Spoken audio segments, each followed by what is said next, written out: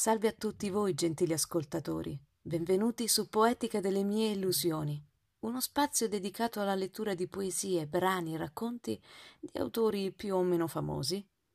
Se vi piace la poesia e se cercate un momento di relax, se avete voglia di immergervi nelle calde emozioni suscitate dall'ascolto, aprite orecchie e cuore e lasciatevi andare.